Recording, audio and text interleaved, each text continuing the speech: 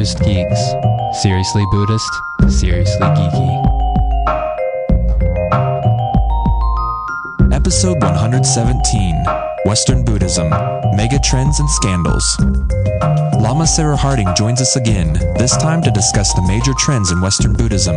We also discuss the common and unfortunate occurrence of scandals within Western Buddhist communities. This is part 2 of a 2-part series.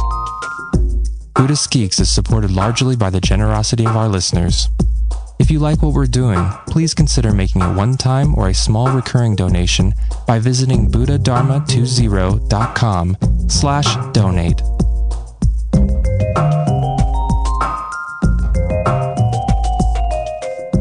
Buddhism in America? Yeah. Right. Okay. So yeah, one of our favorite topics is definitely Buddhism in the West and America in particular. Yeah. And that's a course you've been teaching at Naropa for I how long? have. Oh, not that particular class was developed about 5 years ago, 5 or 6 years ago, maybe. Cool. Yeah. So not that long. And Vince, that was the course you took. And I'm wondering actually really quick what your experience was of that course, since this is something we talk so much about on the show. Yeah. No, my experience is, it was kind of like a sampling of the different traditions. And we read different books from different people and different traditions, and they're on various things that were related to the tradition. And then we ended up going to visit several different monasteries or centers that were in the area, and then coming back and sharing our experience there. So it was actually really cool because I hadn't had much experience with many of the things that we explored. So I felt like I got a good sense of the terrain or the landscape of American Buddhism. Yeah. But at that point, I felt like I still didn't know much, but I had a better sense of what was out there, I guess. Yeah. Yeah.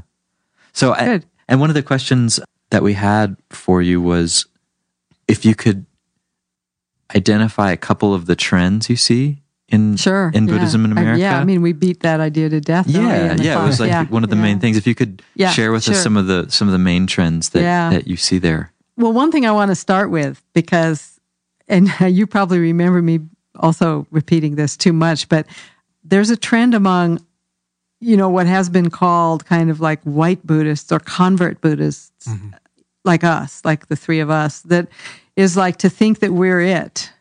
We're what Buddhism in America is, and we kind of know it, and maybe we even, are the purveyors of it. And that's one of the first things I like to get out of the way in the class, because it's certainly not true. I mean, it's a tiny minority of Buddhists now. And so that's why we go on all those field trips and all these different temples, different ethnic groups practicing Buddhism, so that we stop having that kind of elitist Buddhism, which really drives me nuts. And another issue that goes with that is the belief that all Buddhists, all they do is like just meditate, and that's what the Buddha taught, just kind of, meditate, and it doesn't involve any ritual, and it doesn't involve any kind of social being, And so when we visit many of these temples, we see like whole families are there and everybody's making noise, and, nobody's walking around whispering on their tiptoes while other people are in samadhi or something. And it's a whole different world of a living traditions. And I love to expose ourselves to that more. And then you can argue about issues of what the Buddha really said, In fact, nobody knows. So, but yeah, so some of the trends are interesting. So one trend that I always start out the class with saying, how many people consider themselves Buddhist? And it's almost nobody anymore. And I'll get to know that the students, many of them may be doing hours of practice every day, and yet they won't admit that they're Buddhist. They just hate to be, categorized that way. So I think that's one trend. And then another trend is they don't want to be also, they like to kind of pick and choose. It's a little bit of that marketplace Buddhism where, they just don't want to sign their name up on the dotted line with even one particular lineage. So then they're doing this or that. They do a little Zen, they do a little this, and maybe some Hinduism and yoga. And, a little Kabbalah with it. And, so there's a kind of a real... Is that just a Naropa thing? I mean, it clearly is. But is it like you observe that outside of Naropa a lot? Yeah, well, yeah. I do. I used to do, the classes at Extended Studies where I would get the general community here. Although Boulder, I suppose, is not your average community. I think we know that. Yeah, that's right. Yeah, well, that's interesting. Yeah, okay. Cool. Yeah. I can see that trend just going to some of the Dharma centers I've been to. Cool. Maybe a little less intense. Less in the Dharma centers. Yeah, you get some people that are really hardcore into those traditions. Yeah. But for the most part, there's a eclecticism. That sounds right. Something like that. Go Naropa. Education. We learn those big words. We can say hermeneutic, salvific. But but it's different. Like you said, it's definitely different in Dharma centers as Naropa is an academic, liberal arts college. So, but I take that to be more indicative of the sort of average population of America. And then they'll say things like, well, I'm spiritual, but I'm not religious. Right. So there's a big resistance on admitting that Buddhism is a religion, but yet they, want to be spiritual. So that's the trend. Let's see, what else is there? I don't know. Do you remember some other trends? There's quite a few. Of course, there's a psychology piece. Right. Yeah. Of trying to match it up, with psychology or science. Those are two areas where everyone's trying to make it fit. Science and Buddhism, which is so scientific, right? Wrong. It's just another romantic idea about it.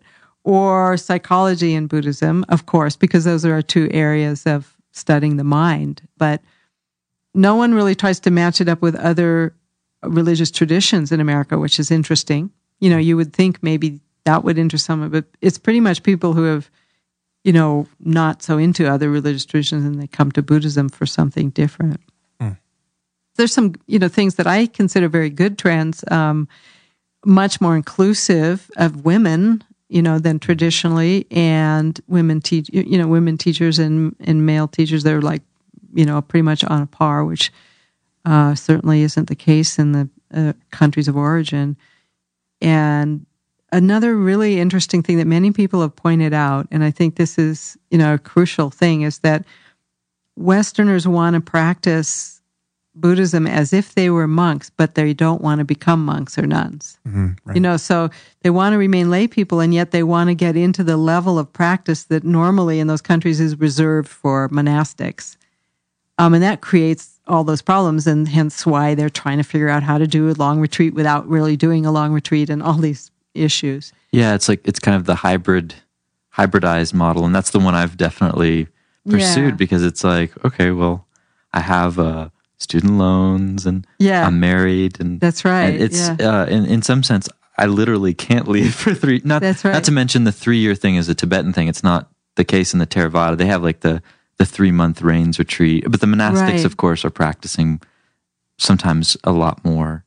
Sometimes the monastics, like you said, it's not that everyone's sitting around meditating. It's actually they're doing other things. Yeah, milking the cows at the monastery. Yeah, or teaching kids how to read and write and stuff like that. But there are some monastics that are full-time meditators or whatever. Right. Yeah, so I can totally relate to that hybrid model being the only one that seems to even be workable if you want to really do a lot of practice and meditation practice. It's the hybrid model, and it's also the I want it all model. Yeah, in I some want ways. Total and complete enlightenment for all sentient beings, and my house and my wife and my job and my... So you don't think that's doable, huh? Oh, I have no idea. I hope something is doable. Yeah. Because we're pretty much, let's face it, we're not all going into life retreats. I mean... Yeah. So I certainly am betting on that there's great benefit of whatever practice in whatever way we can do. But otherwise, I'm really screwed. Otherwise, it seems like the concern, I don't know if you share this, but the concern is, well, we could lose the depth of those original teachings and the realizations that the people had could be lost. We're like, I think that would suck. Yeah, it's a valid concern though, but there may always be some people, if that's true, and we don't know, but if that's true, then there will still always be some people who do the super intensive the extreme Dharma, as I call it, the Milarepa model of of Dharma. I thought I was doing that, but I've been completely waylaid now.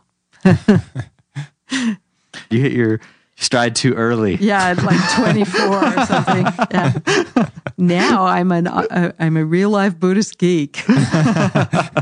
Now you're doing podcast interviews. That's right. What went wrong? Yeah. So another interesting part of that class, and this is so much part of the Buddhist landscape, is how so many communities get quagmired in controversy and I know. It's so boring. Scandal and all of these things. And on the one hand, it's like, why is this happening? And on the other hand, it is happening. So how do we deal with it, or how do we understand it? I don't know. Yeah, it really wears you down, all that stuff. But I don't think we can dismiss it because it can be very damaging to people, on a personal level, unfortunately. So, you can't just sweep it under the carpet, which is what I want to do because I'm so tired of it all.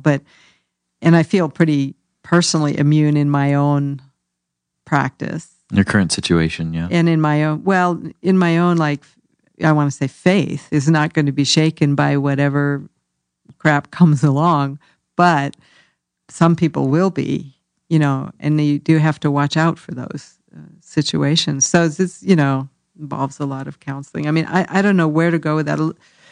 There's just, it's human nature, and every kind of situation where you have a group of people interacting, there's stuff, but I think it's aggravated greatly by people's projection onto teachers who sometimes are perfectly happy to take that projection and then not necessarily live up to it in a way that's ethical. Right. Where do you think those projections come from? Oh, just our natural desire. I mean, first of all, of course, we have all the literature from the Asian traditions of Buddhism that say you should regard, these people with the greatest, utmost. But we actually don't have a paradigm for it in our culture, which is why I actually prefer to be an academic teacher because, we all know what that is. But this thing of a guru, nobody really sure. How do we do that? Is it like a rock star? Do we shadow them and stalk them and, think of the, want to be them, want to kiss their feet. We just don't have a paradigm for what it means to be devoted to a teacher without giving up all of your intelligence, without like forsaking your whole, your intelligence and your discrimination, and at the same time be totally devoted. Since we don't have that paradigm, then we kind of do it wrong. And I mean, really, I'm not kidding, that seems like the closest thing we have is the rock star or Hollywood star phenomena. And that's tending to be what people do. And of course, that's going to be a disaster. One thing, I'd be interested to hear what you think about this. Maybe you'd have to read the paper, but we interviewed this guy named Stuart Lax. He wrote a paper that he presented to the American Religion Academy. And it was on the institution of Zen and how the institution of Zen has actually also influenced scandal. And he spent a lot of time in Zen communities and they're falling apart. Suzuki Roshi and then his successor. And then he was in another with a huge sex scandal. And he was just really disillusioned. He's like, and he started studying the sociological stuff. I see. And he started to notice this whole myth in Zen that's not historically accurate. That, for instance, the idea that lineage is unbroken and goes all the way back to the Buddha. Oh, right. Which was actually invented in China, like 1,000 years later. And that was part of the Chinese the importance of lineage in the Taoist tradition or whatever. And then he said it's also built into the ideas people have about the Zen master and all these kind of poetic descriptions of the Zen master just being spontaneous and perfectly responding to the conditions. So there's all this kind of ideas about how the Zen master is perfected in some way.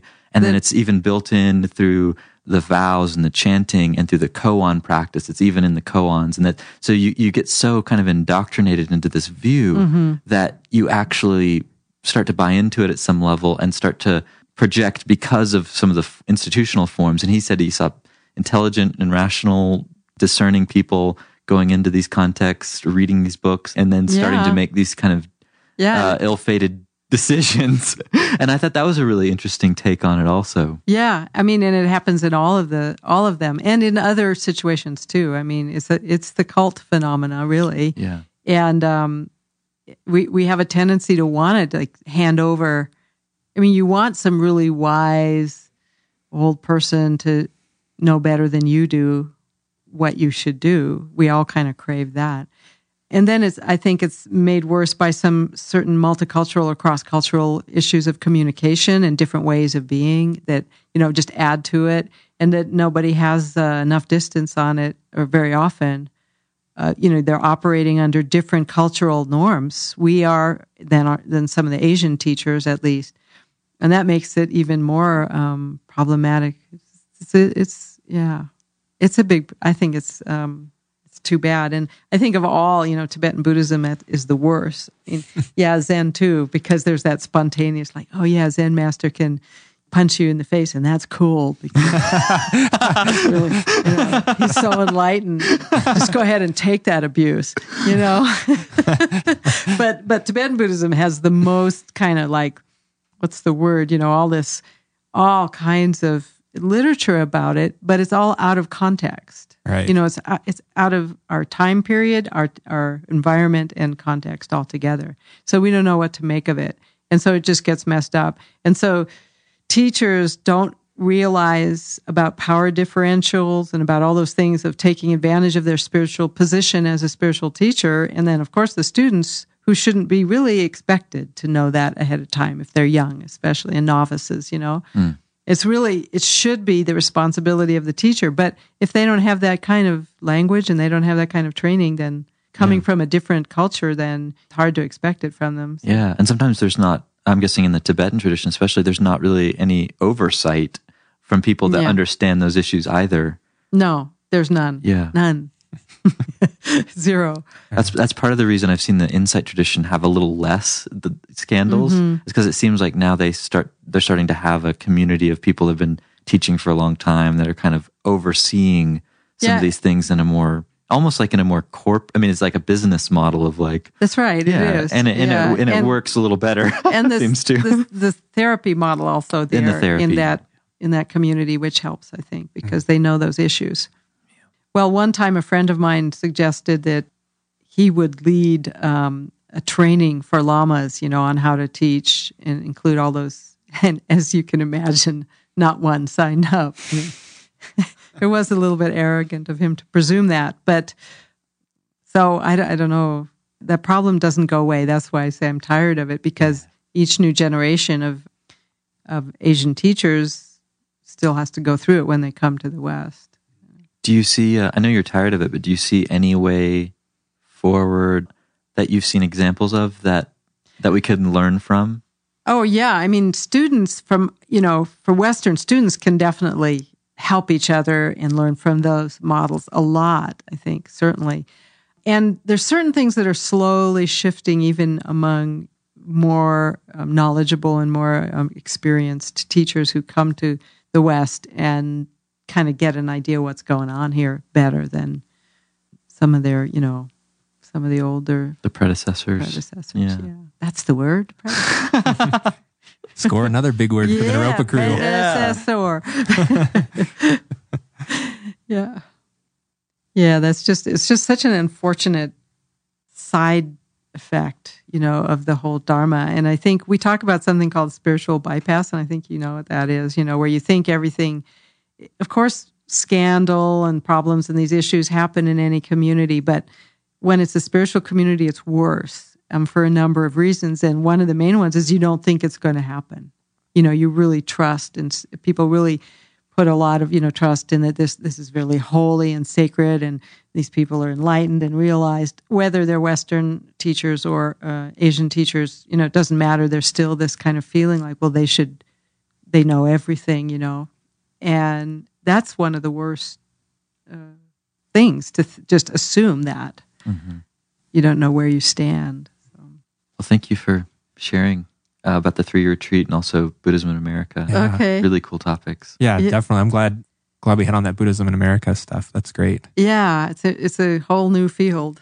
It's just, I think a lot of people are processing that. Right? We're all in the midst of trying to, what do we think about this and what's going on? So I think that'll be helpful. Isn't there sort of like, wait, where are we? Right. Right. That, Totally. you know, we don't know. We're riding the crest of something and we have no idea where it's going to crash.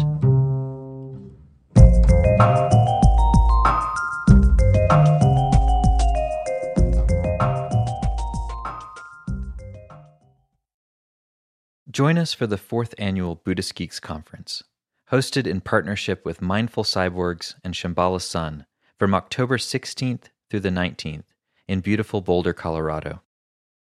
This year's conference will be exploring the convergence of Buddhism with modern culture and technology through informative keynote presentations, idea-packed TED-style talks, self-organizing community dialogues, and contemplative workshops and practice periods. This year's list of presenters includes the world's most quantified man, Chris Dancy, abbot of the Village Zendo in New York City, Roshi Pat Enkyo O'Hara, and pragmatic Dharma provocateur Daniel Ingram, as well as many others. For more information and to register, visit buddhistgeeks.com/conference. After nearly a year in private beta, the Buddhist Geeks Network is now open for any independent practitioners who want to engage in interdependent practice. You can find out more about the Buddhist Geeks Network by visiting buddhistgeeks.network. And if you'd like to join the community and join us in regular social meditation practice or other events that we host there in the network, all freely offered, you're very welcome to do so, again, by visiting buddhistgeeks.network. Love to see you there.